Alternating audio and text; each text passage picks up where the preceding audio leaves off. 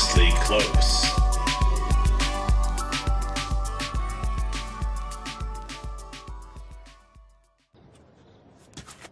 Shame. Shame. Shame. Shame. Shame. Shame. Shame. Shame. Yeah. I heard you the first time, dickheads. Oh, hey, what's up? It's me, Doug, host of My Views Are My Own podcast. I didn't see you there.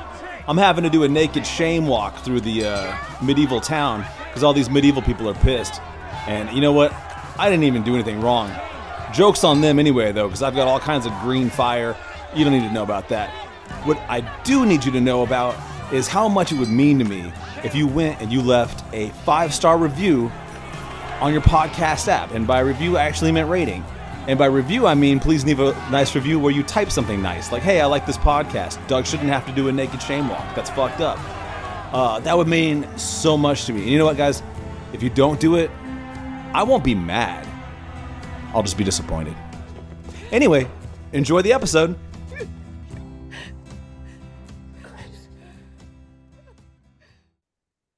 My guest today is Ellie Krimendahl.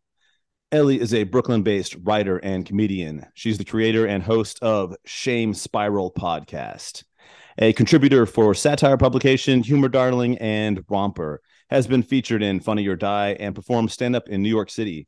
Ellie was in a 2022 Lambda Literary Fellow in Screenwriting. Oh, wait, I think I said that really weird.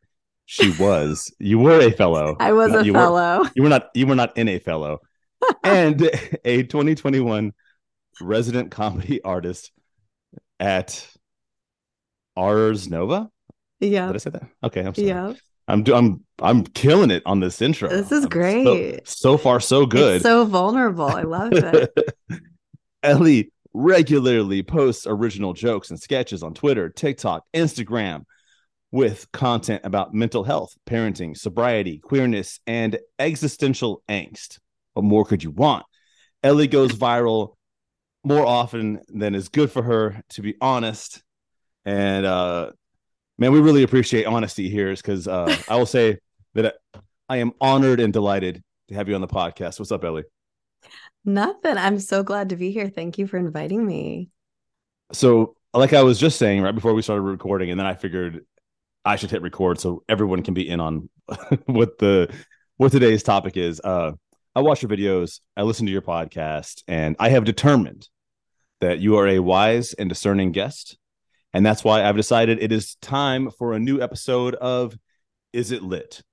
Okay. We don't do Is It Lit very often on this podcast.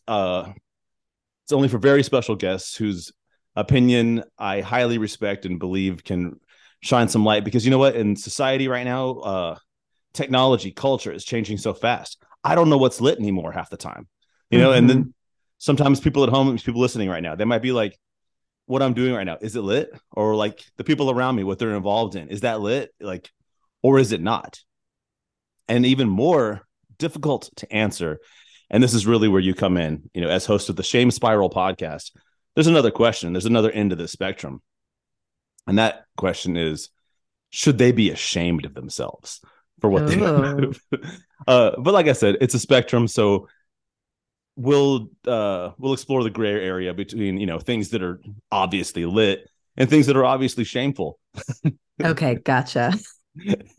So it's not just is it lit or is it not great? It's like, is it lit or should you be sort of suffering for your enjoyment of said thing?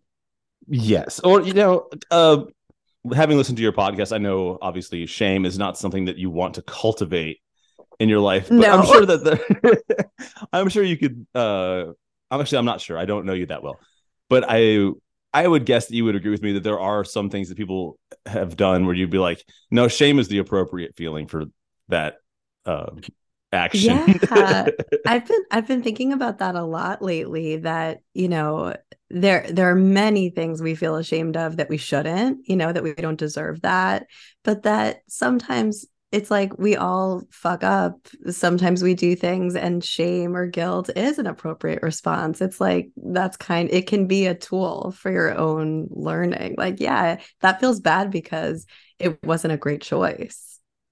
I'm going to admit something to you, since we're talking about being vulnerable. And also, I know that you were a psychotherapist, and so you've had probably a lot of people admit things to you. Yeah. Sometimes like shit will just bother me forever, but shame, like feeling ashamed of something. This is so long ago. This is like 15 years ago. It was so long ago. I got really drunk. And I was at a restaurant at the beach, and I was rude to a server, and I never got over it. It bothers me to this day. Every once in a while, I'll think about it. I'm like, that was so fucking uncool. Yeah, and I bet ahead. you never did it again. Well, no, and also, I mean, like, I have been a server, and I've worked, me too. I've worked in a lot of like service industry shit, and I've had people be so rude to me, and hopefully, maybe just karmically, all the shit I've taken has paid off for that once. What it was? I wasn't trying to be mean spirited or anything like that. It's just, I was just trying to have a good time, but I was just being a little too much of a Yahoo. You know what I mean? Rowdy boy. And it came across fucking wrong, and it came across rude, and I feel shame. Yeah. I think you can probably forgive yourself for that at this point. Like, you have punished yourself enough to have been carrying it around for 15 years. Yeah. Well, it's weird because I've probably done worse things, but that's one of the things that stands out. But I get that.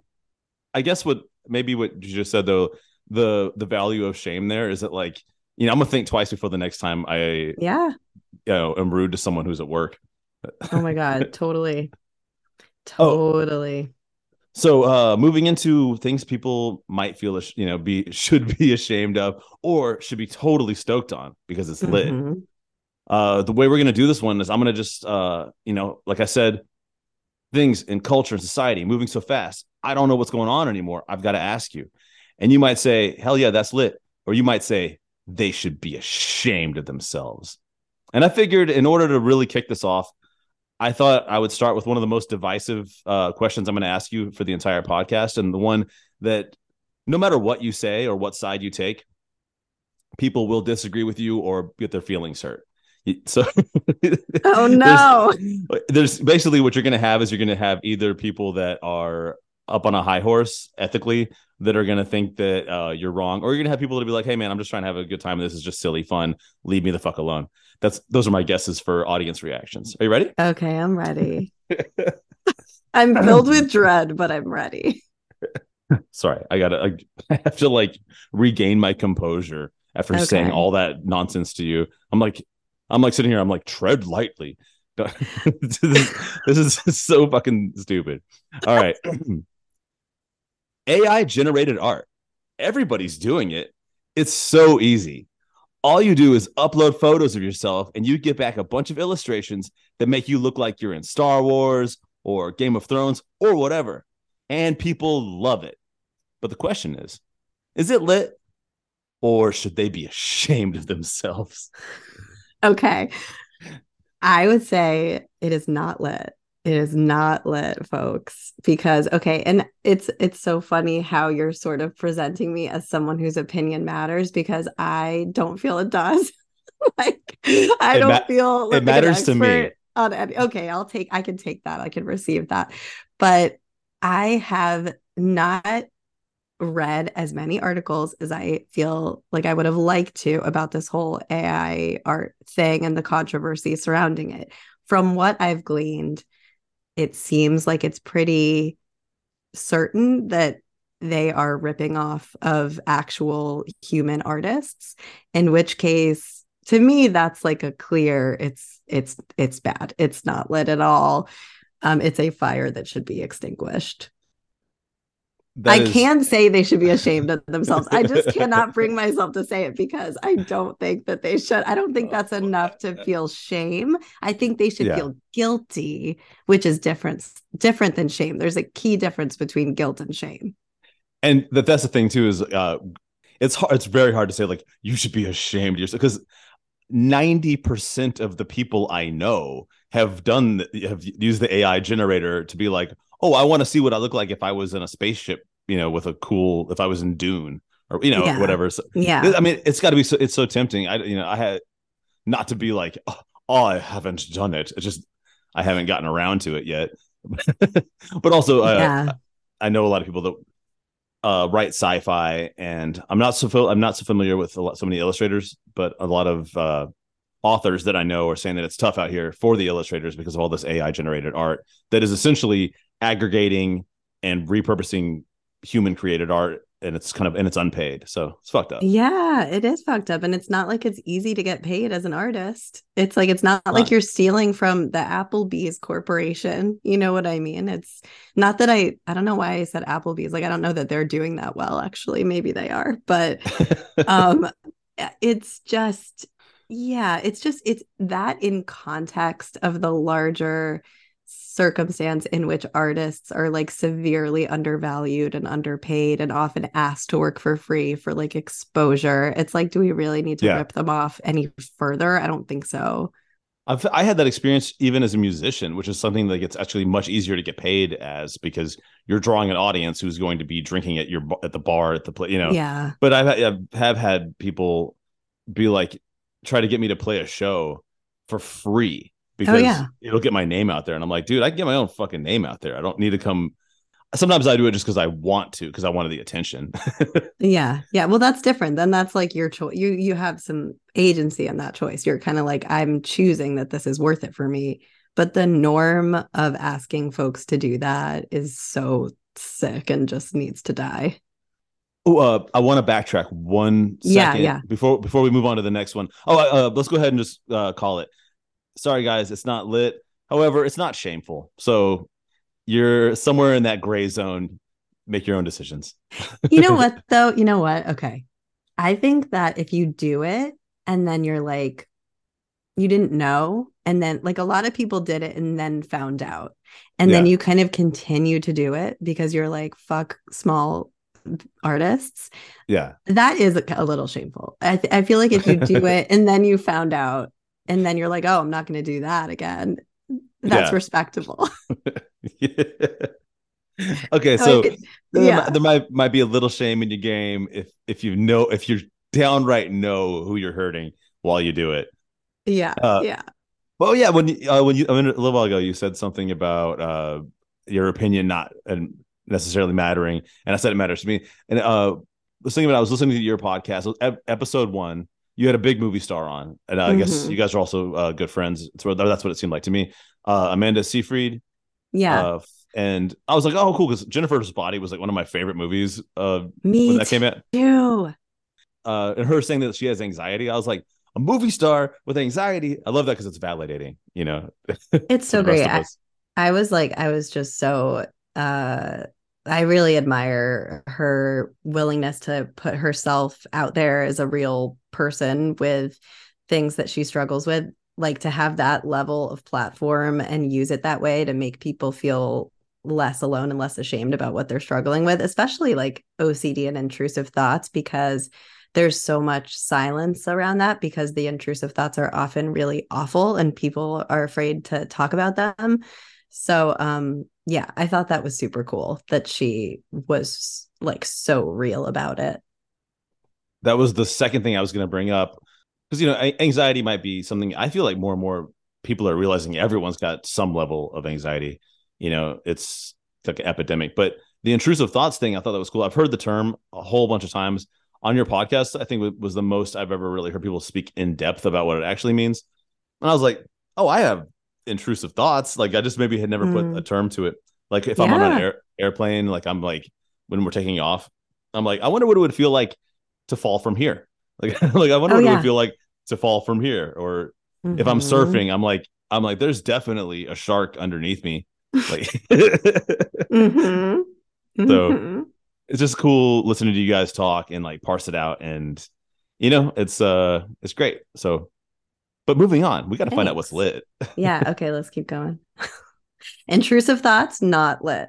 However, it's not your fault. Intrusive thoughts, not lit. And they're going to take some time to work on to get rid of. But also, but they're not shameful either. So, no, not at all.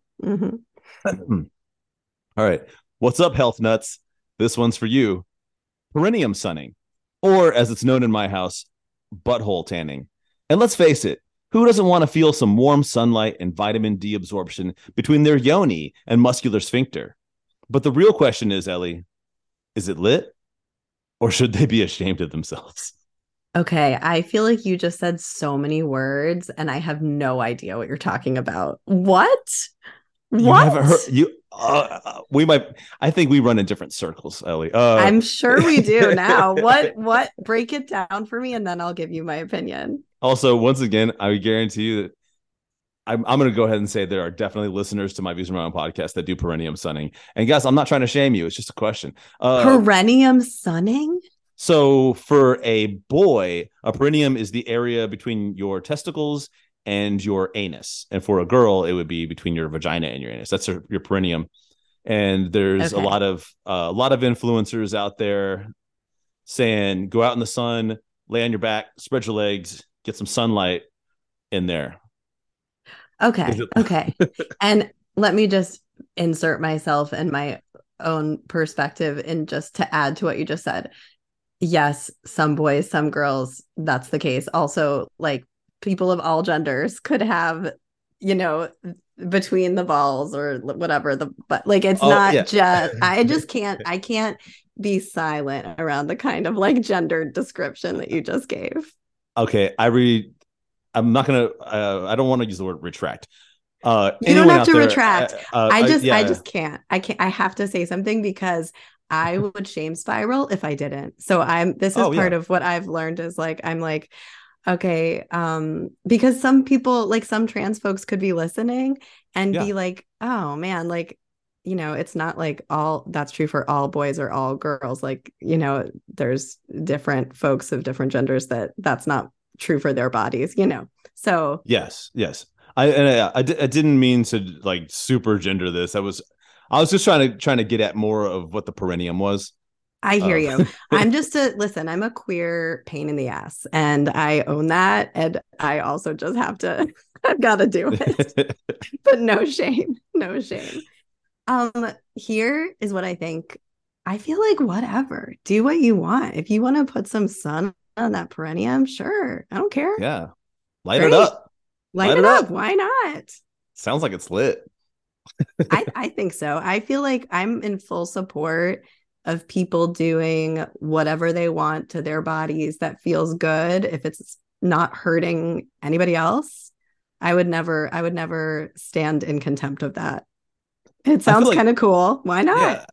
I feel like the worst case scenario you're really looking at here is possibly sunburning a sensitive part of your body. But that's not whatever. It's not. I've sunburned my face a million times. So like, yeah, it's a sunburn. You might have some discomfort sitting for a while. It'll go away. I'm gonna go ahead and roll with you on that. This sounds like this might be, at the very least, it's not. It might be lit. I don't know. It might be. I guess you never know unless you try it. Let me ask you this. I have two questions about this. Yeah. Okay. One is like, what is the intended effect? Like more specifically, like why are people saying that that's good for your perineum to like get that vitamin D? Okay, well, I'm going to go ahead and say this is where where I'll start to sound critical of it. That's even okay. though we just said that it's lit or whatever, but people do make, I think, a lot of very unfounded claims about what happens when you sun your perineum, as though like you absorb more vitamin D that way than you possibly could through any other area of skin on your body. That, of course, is medical nonsense. There's another thing too, and this is moving into the manosphere. I don't know if you're familiar with those fellas. They're not a great bunch of guys. The most famous manosphere fella would be Tucker Carlson. Okay. He came out with a documentary on masculinity, which is, there's no really other way to say it other than that it's just a fucked up ass documentary that he made. But one of the things that he suggests is testicle tanning, and that it supposedly raises your testosterone and it does all kinds of shit. It doesn't do. You can't. And also they're talking about like tanning your testicles like with a tanning bed, which is not, they're not even like using sunlight. Yeah. So you do have a lot of unsavory characters in the perineum sunning community. Okay, I see But that. not all. I think what you get, what you get a lot of people with, tribal tattoos on their face, kind of dreadlock look type folks are Okay. doing it, Like and like hippie. yeah, like people that Okay. are cool, like people that'll might want to sell you a crystal. Okay, And gotcha. Okay. I generally get along with those kind of people very well. Uh, but Mm, yeah, the manosphere guys, I typically get along with not at all. yeah. I'm certainly going to look this up after we finish recording because I've never heard of it at all. I'm fascinated by like where people do it. Like in a way, I'm like, is it a little like classist? Because do you need like your own private backyard to like go lie Um, down and like spread eagle about it? Or can you just, are people going to like the woods or the beach alone? I It's wish interesting. that I could, off the top of my head, just give you some hashtags that you could, because you can easily just go search this on Instagram. But I would guess that's what earlier when I said yoni and things like that, like Yoni. That's like right. that's like people that like to use the word yoni, they're going to be more likely to be the kind of people that are going to do. No offense, people that like to use the word yoni. I use the word. It's my favorite word. But Is it? no, I'm just fucking kidding. Okay, good, good. I mean, No. whatever. Again, no judgment, but I can't with that word. I don't judge people who use it, but I do not like it. It That would be doesn't feel wild right. to have a favorite word, period. But Yeah. Yeah. uh yeah, I mean, I honestly I would guess search hashtag perineum tanning or perineum sunning, uh I don't know, anal tanning. Basically what I think people do a lot of is like go out to like Sedona, get out there Okay. where there's not a lot of people and just pull their pants off and get on their back and kind of do like, happy baby pose in yoga. Yeah. That's how you do it. Okay. So it is maybe like a little classist then. Like if you're like packing up and going to Sedona, like if it's like, is it more like Yeah. trust fund hippies, that kind of thing? Well, yeah. I do see what you're saying about the classist aspect of it, because you do have to be able to travel. If you're in like especially, like an inner city type area, and it's very hard for you to get out and get out to, like, especially to wilderness that's remote, you're not gonna be able to Yeah. just do that where you live, because Right. like you will get arrested instantly. So Right. And not yeah. only do you have to travel, you have to be like, I'm going to travel specifically to attend to my perennium. It's like so niche and it's just a luxury. It's a luxury activity. Yeah, but man, not all new age hippie folk have money. No, I and know. You're and right. You're also, I right. mean, like if you live somewhere like where I live in Nashville, it's a city. Oh, okay. But the thing is, you don't have to go that far to get to the woods.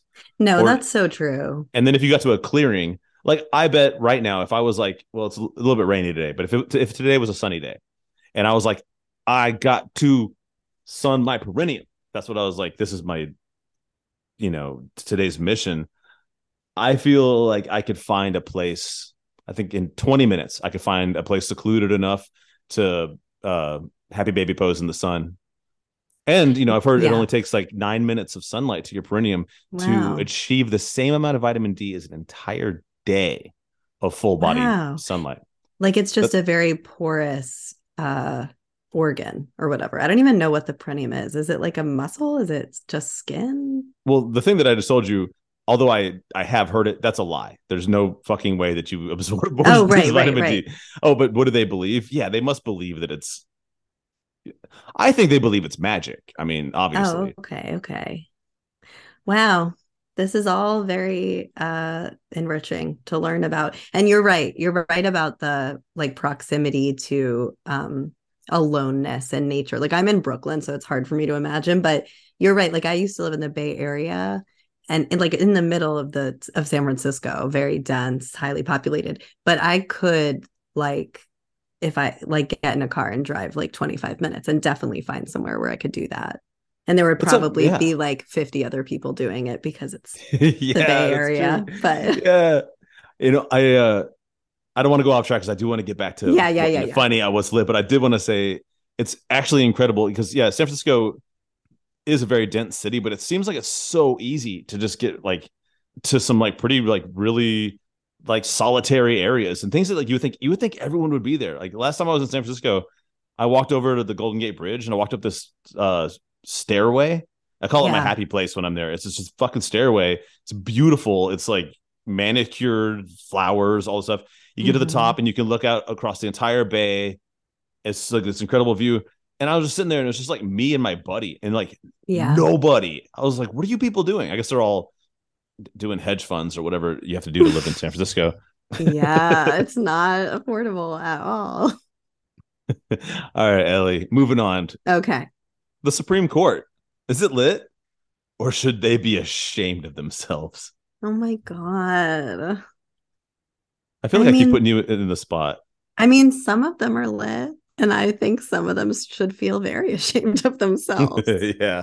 I mean, I'm like a staunch progressive, so I just think like basically I just stand in contempt of all of the conservative justices, and I think that what they're doing is reprehensible and disgusting and like anti-human, like I have so much rage toward them. Oh, And yeah. even like the more liberal justices, it's not that I think they're perfect at all, but I don't think that they're like doing the degree of harm that the conservative justices are doing. So can we go with ashamed or ashamed? Well, of no, themselves? I think it. I Because think we got that brand new. We got the brand new. We got Katanji, the brand new justice. yeah, Who knows what? But the thing is, I mean, like it's they're outnumbered by a bunch of fucking religious lunatics. So I know. I think the best thing to do would be to turn the Supreme Court into a food court. Just that could be like a tourist attraction for Washington D.C.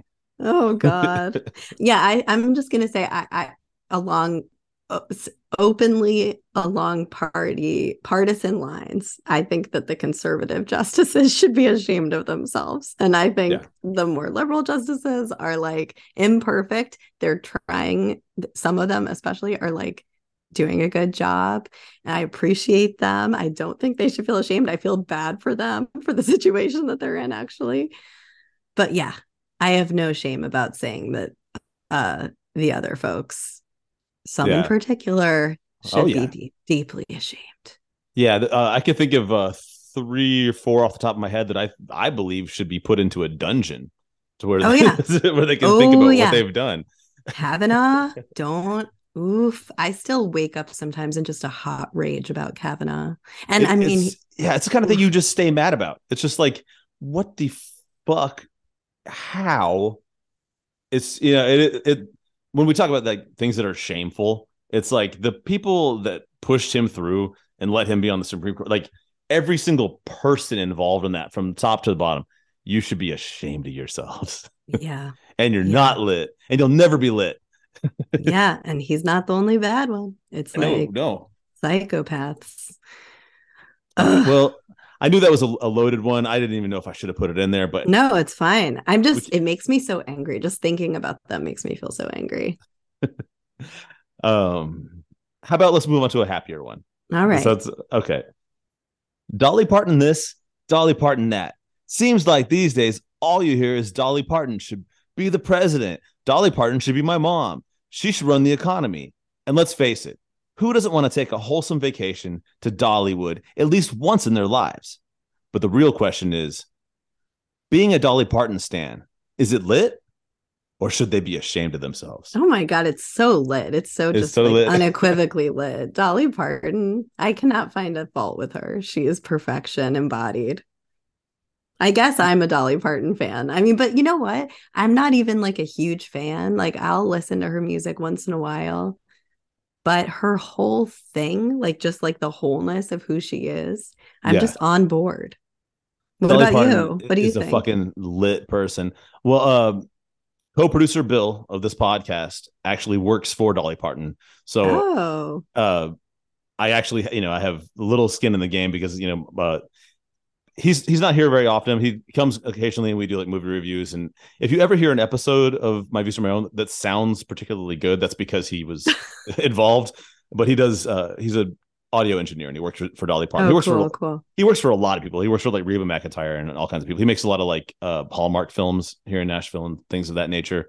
Mm-hmm. And then a ton of cool stuff on his own. Sorry, Bill. I don't mean to act like you only do work for other people. He also has a thing he's doing for like trauma and all kinds of shit. But anyway, Oh, cool. he works for Dolly, and he's just like, yeah, she's fucking lit as fuck. She's like the coolest person to work for.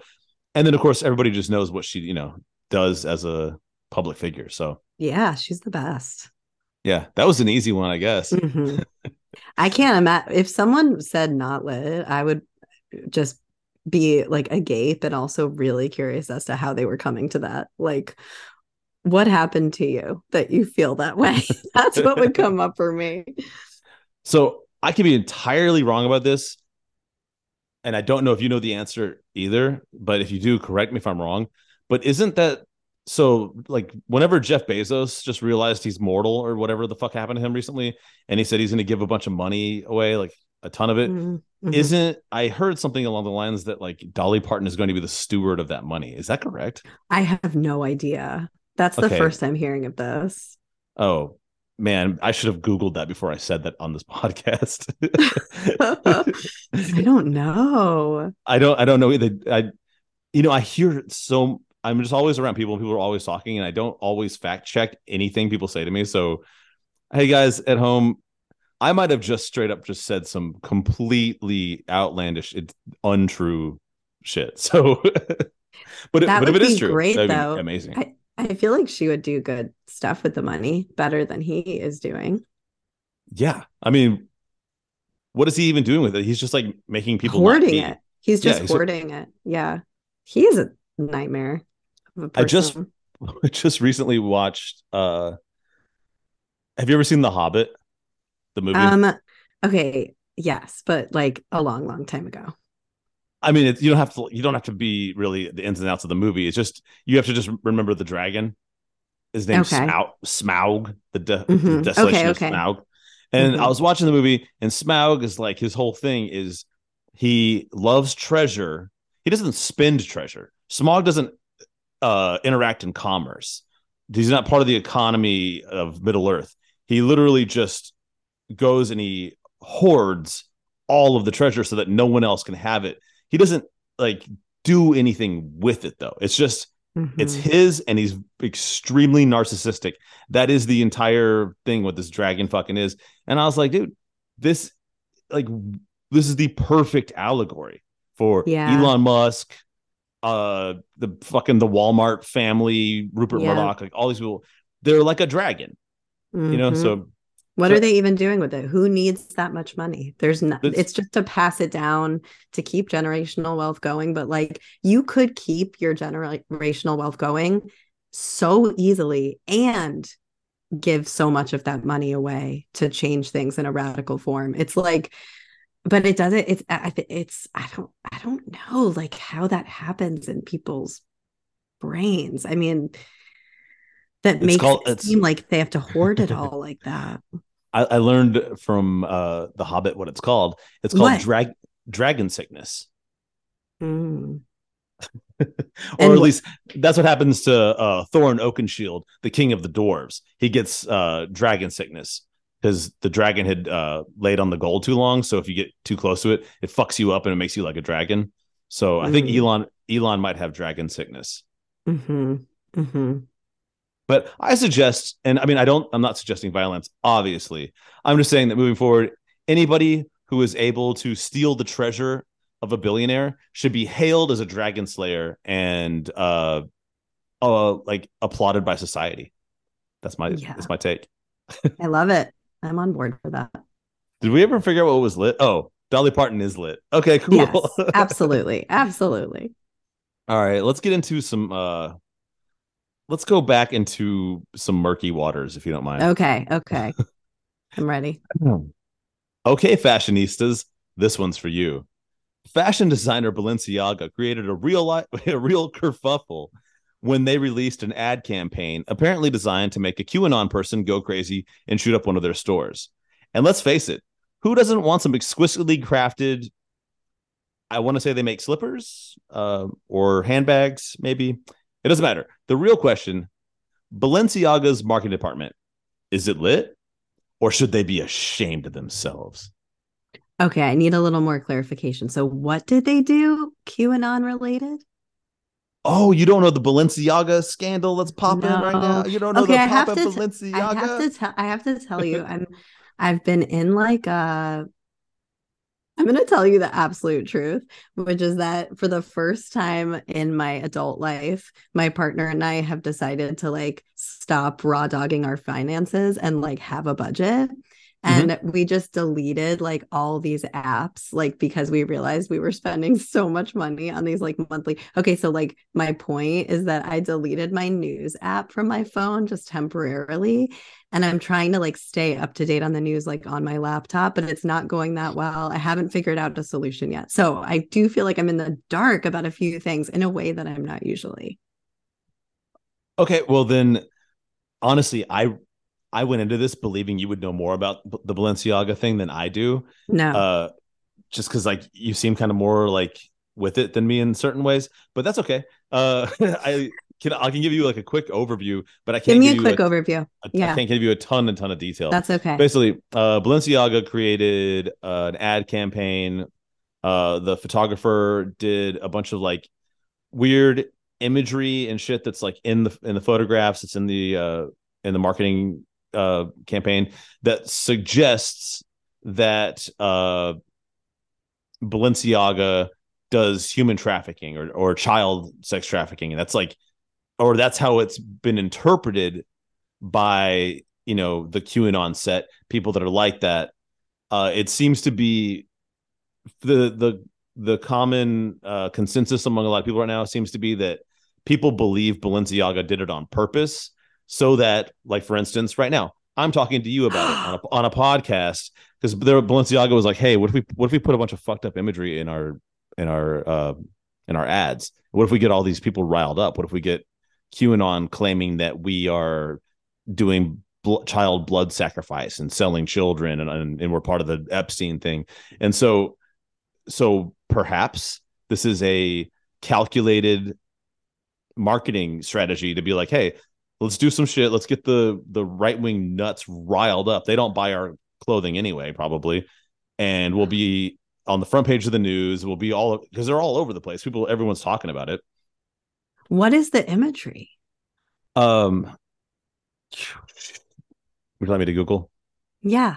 Okay. I believe it was something like I heard there was one thing where there was papers, like some kind of documents on a desk that you can zoom in on and see that the documents are related to some kind of horse shit. And then I heard another thing about there being like children holding stuffed animals that are wearing bondage gear.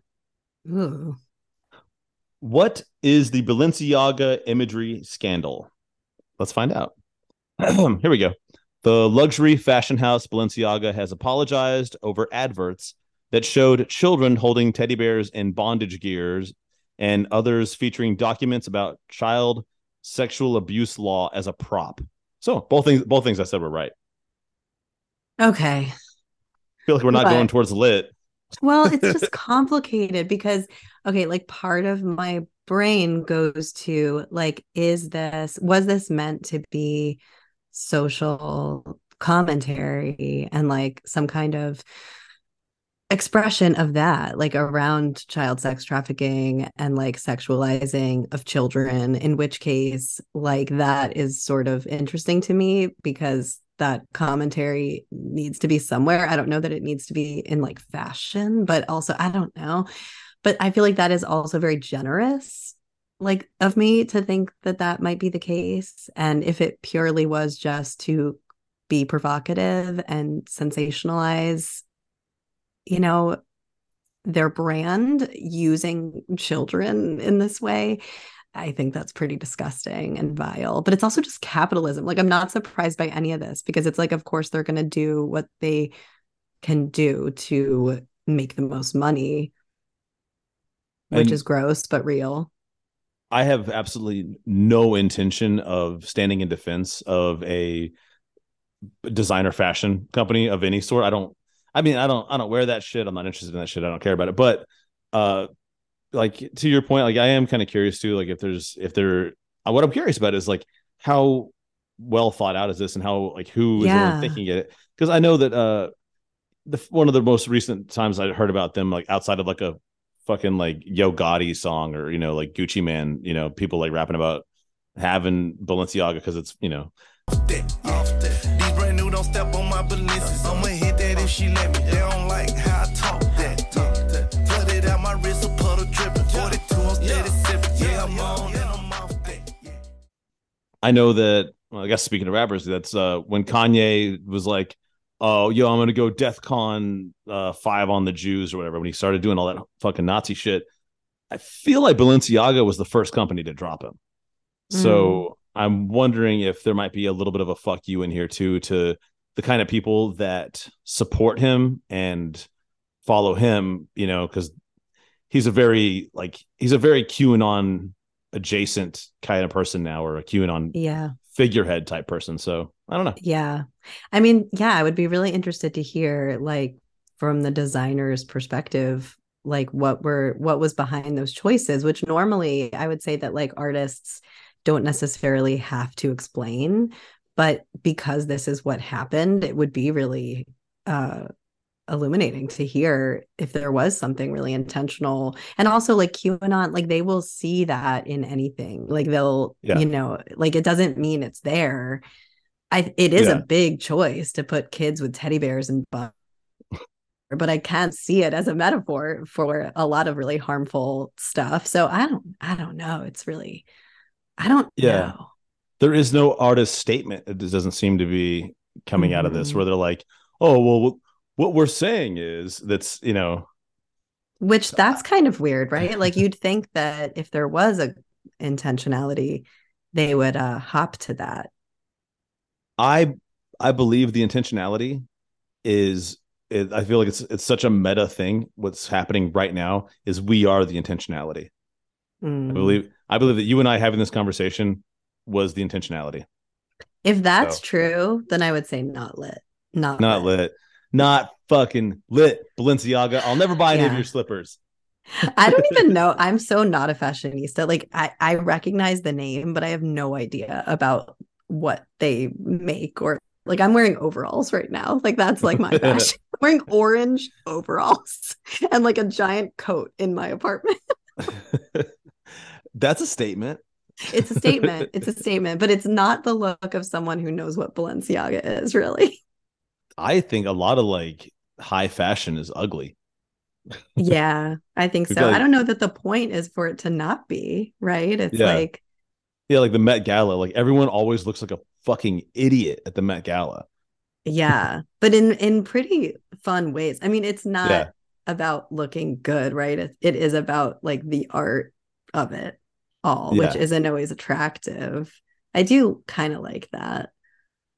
Yeah. So who are you wearing? Are you like Oshkosh? The gosh? Yeah, I'm wearing adult who doesn't want to grow up in orange. All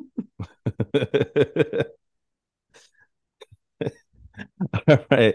Well, all right, Balenciaga, you definitely landed on not lit. I guess jury's still out on the shame here. Yeah. But you guys seem like you're on a fine line, so better watch out. Yeah. Mm-hmm. All right. We're going to be moving into more of a prescient type thing here, where I'm going to basically ask you to predict the future. I hope that you are okay with that, but I believe you can do it, because it's not necessarily predicting the future. It's like using all of, I mean, I guess that is what predicting the future is, but using all of the knowledge you already have about the subject and making the best projection you can. So, okay. James Cameron is back, baby, with Avatar 2. So, we're actually recording this episode a few days before the theatrical release. So there's no way you could have seen the movie yet, unless unless you're friends with James Cameron. Are you? No. Oh, okay. Just curious. Anyway, so you're going to have to prognosticate this decision. Avatar 2, will it be lit, or will they be ashamed of themselves? And may I add a couple things just that might help you out here? Yeah. I urge you to bear in mind, James Cameron is the director that brought us Terminator 2, Aliens, Titanic, The Abyss, True Lies. Okay. Yeah. I mean, okay. So when you ask if it will be lit, like, does that mean will it do well at the box office? Or are you asking me about the actual quality of the film? Wow, I didn't really think about qualifying this question. I guess what I was asking you is, will I like it? Will you like it? I mean, I feel like this is so dependent on if you're the kind of person that likes all those movies you listed just a second ago. I like all the movies I listed. And you liked the first Avatar. It was probably one of my least favorite James Cameron films. Okay. But I don't know, man. I feel like he's back in the saddle here. Like, okay, he had a quote that came out, and he was like, "They're like, are you worried people won't like Avatar 2?" And he's like, I like it, and that's all that matters, because anything I like, everyone will like. And I was just like, damn, that's wild. That's but bold. Well, when Avatar 1 came out, and people don't think about this very often, that was the highest grossing film of all time at that time, defeating his last film, Titanic, which had been the highest grossing film of all time. So, I mean, James Cameron is a blockbuster king. Yeah. I think what I would estimate is that within the world of films like that, it will probably be lit. Like, if that's what you're wanting, you're gonna get it. Yes.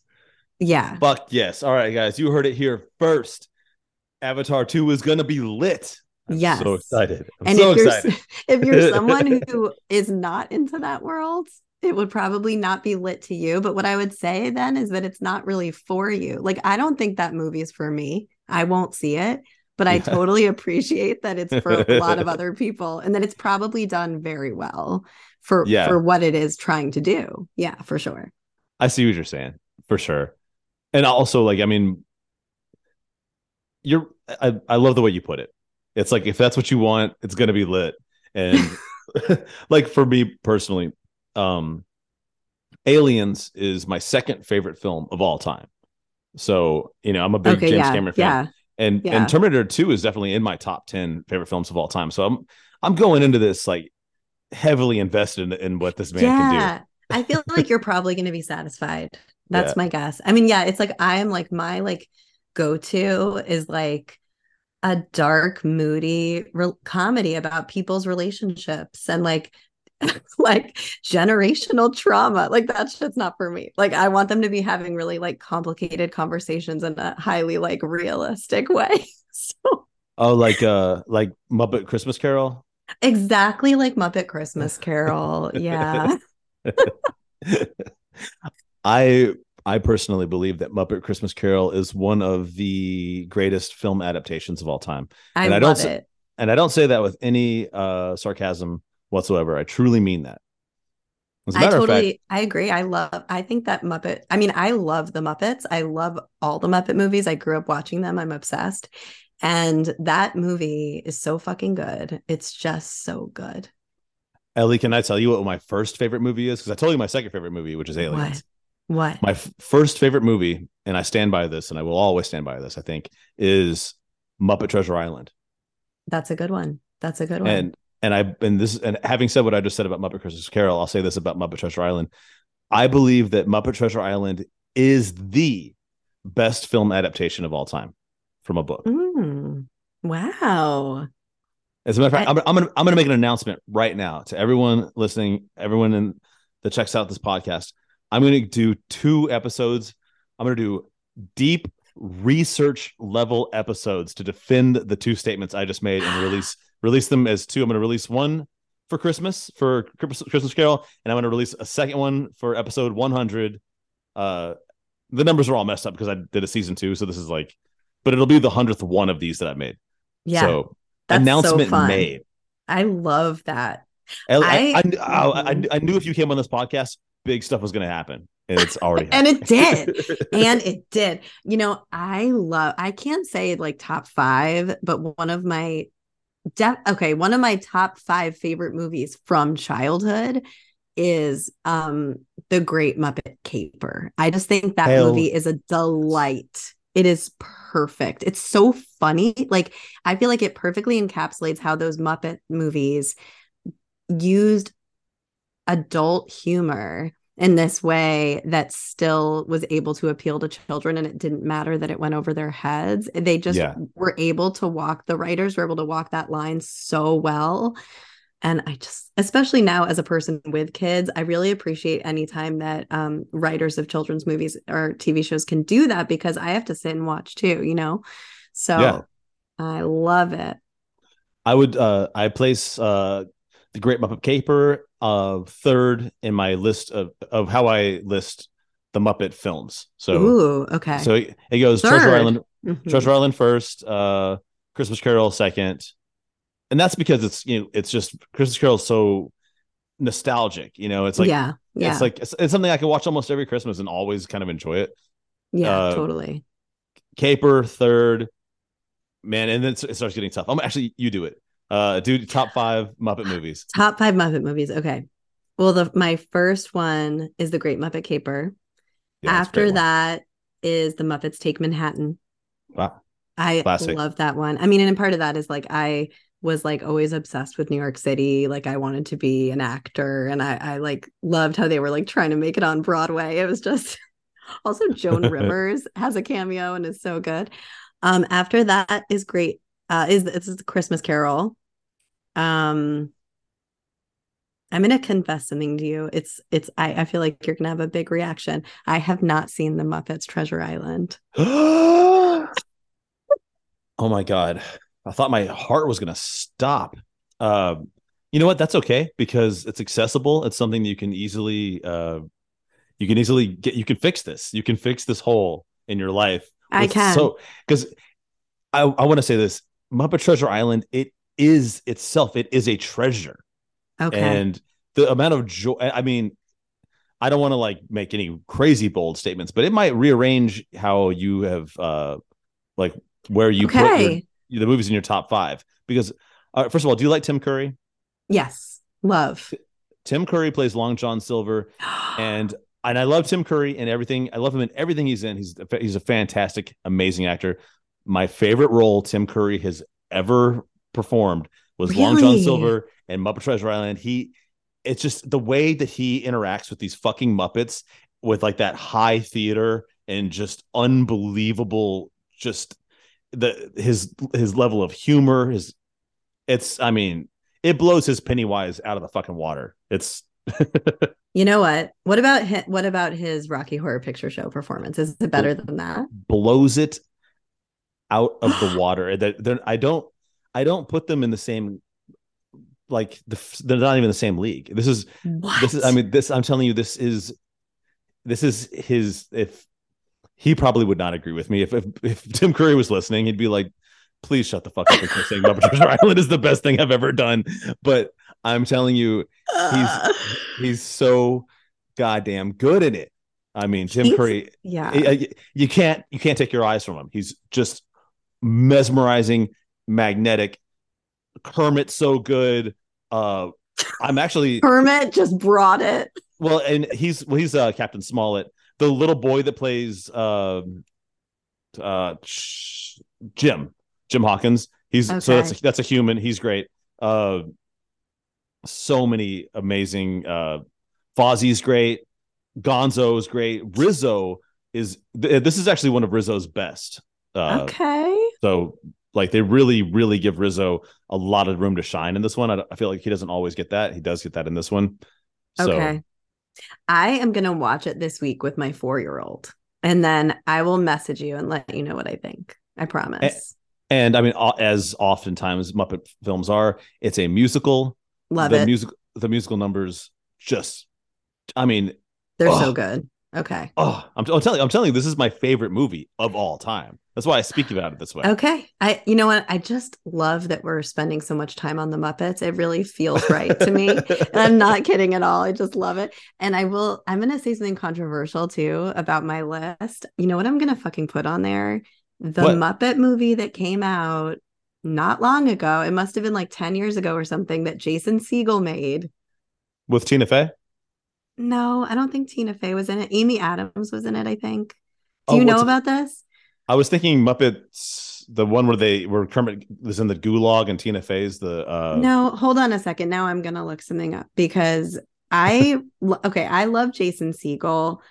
Oh, And I was thinking of Muppets Most Wanted. That's what I was thinking of. oh, I haven't seen that. Okay, Oh, Muppets, Jason Segel. So in 2011, he made a film called The Muppets, and it's amazing. And I feel like it was a big lift because the Muppets are so beloved, and you're kind of like a new school person coming in, loving puppets. You're like, I'm yeah, going to make a Muppet movie. I thought he nailed it. I thought it was so good. yeah. And I'm going to go ahead and put that on my list as well. All right. While we're doing confessions about Muppet films that are, a lot of people will disagree with. You know what I'm going to throw in my top 5? What? A lot of people don't. A lot of people I feel like haven't seen this one, but it is Muppet Wizard of Oz. Have not seen it. Okay, first of all, so many people are in it. Ashanti plays Dorothy. Quentin Tarantino is in it. His scene is so good. Quentin Tarantino is awesome in it. And another Muppet that doesn't get to shine a lot is, do you know the prawn, like the shrimp guy? Yeah, I think so. He is Toto, and he is Okay. just obviously Miss Piggy is the Wicked Witch of the West. So good, so good. I would watch that. Yeah. I recommend it to anyone and everyone. So, but I'm so glad that you're going to share Muppet Treasure Island with your 4-year-old. You're gonna be happy. I hope she likes it. Yeah. I predict it. She's really she's very stubborn, and it's hard right now to get her to watch anything except Spider-Man. Like she's focused on it, and she sometimes bursts into tears if we propose watching anything else, but I'm going to find her in a moment of weakness and I'm going to put it on. Once the music starts, once the songs start, she's going to be carried away to a land of treasure.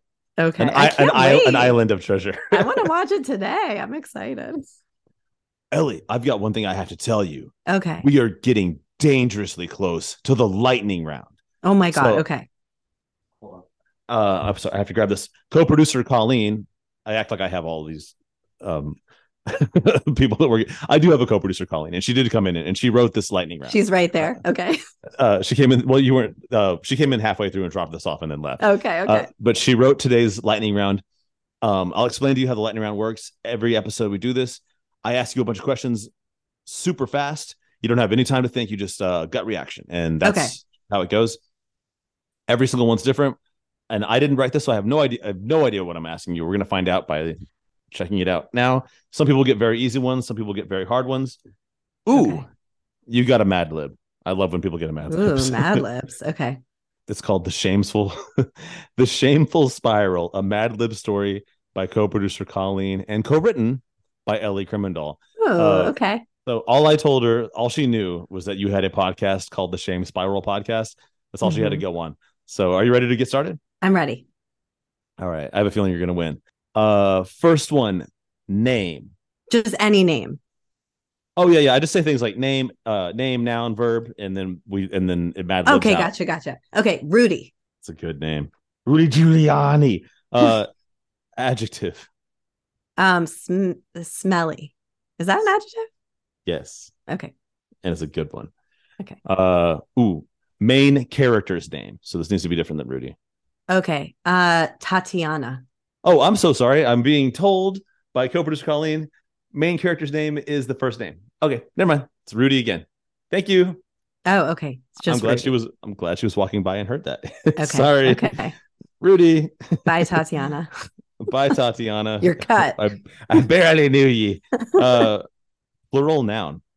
Plural noun. Trailers. Trailers. Plural noun. Bananas. Bananas. Verb. Wrestle. That's a good one. Okay, main character name. That's Rudy. Do you have any idea that we were going to be throwing Rudy in this much? I didn't. Feeling. Agitated. That's a good one. Oh, this is quite a Mad Lib. Okay. Substance. Goo. That's good. Rudy goes here. Rudy goes here. Shape. Octagon. You're killing it on these. These are very creative. Rudy goes here. Rudy is all over the place. All right. Adjective. Restless. Restless. Wait, My is that an adjective? For some restless. reason, I'm like Yeah. not like I'm Yes. struggling with the adjectives right now. Okay, Think of Young and the Restless. It's right. two adjectives. Restless. Yeah, yeah, It was my grandma's favorite soap opera when I was a kid. yeah. I hope my mom doesn't listen to this because she is an English teacher and she'll be like, I'm just so ashamed. Oh, you know what? Speaking of, oh, your mom's listening. Sorry, I didn't fuck No, up. I hope she doesn't. Please, she listens to I- my podcast and I say way worse things, so don't apologize. I messed up. That wasn't Rudy that goes there. The question is Marvel character. Oh, I don't watch Marvel movies. You said you watched Spider-Man? Okay, Yeah. Spider-Man. You didn't know Spider-Man was Marvel? I'm really not. I just know I didn't. And- Now I mean, I kind of did, but not top of mind. Okay. We have both learned so much. So on this much. Well, there's so much to learn from each other. All right. Color. Green. Noun. Wart. Wart. Mm-hmm. Plural noun. Plural noun. Infections. Infections. And plural noun. Tree houses. That's a really good one. I'm so excited to see what the story is. Me and too. How shameful it might be. Verb. Steal. That's a good one. This is Rudy. Exclamation. By George. So good.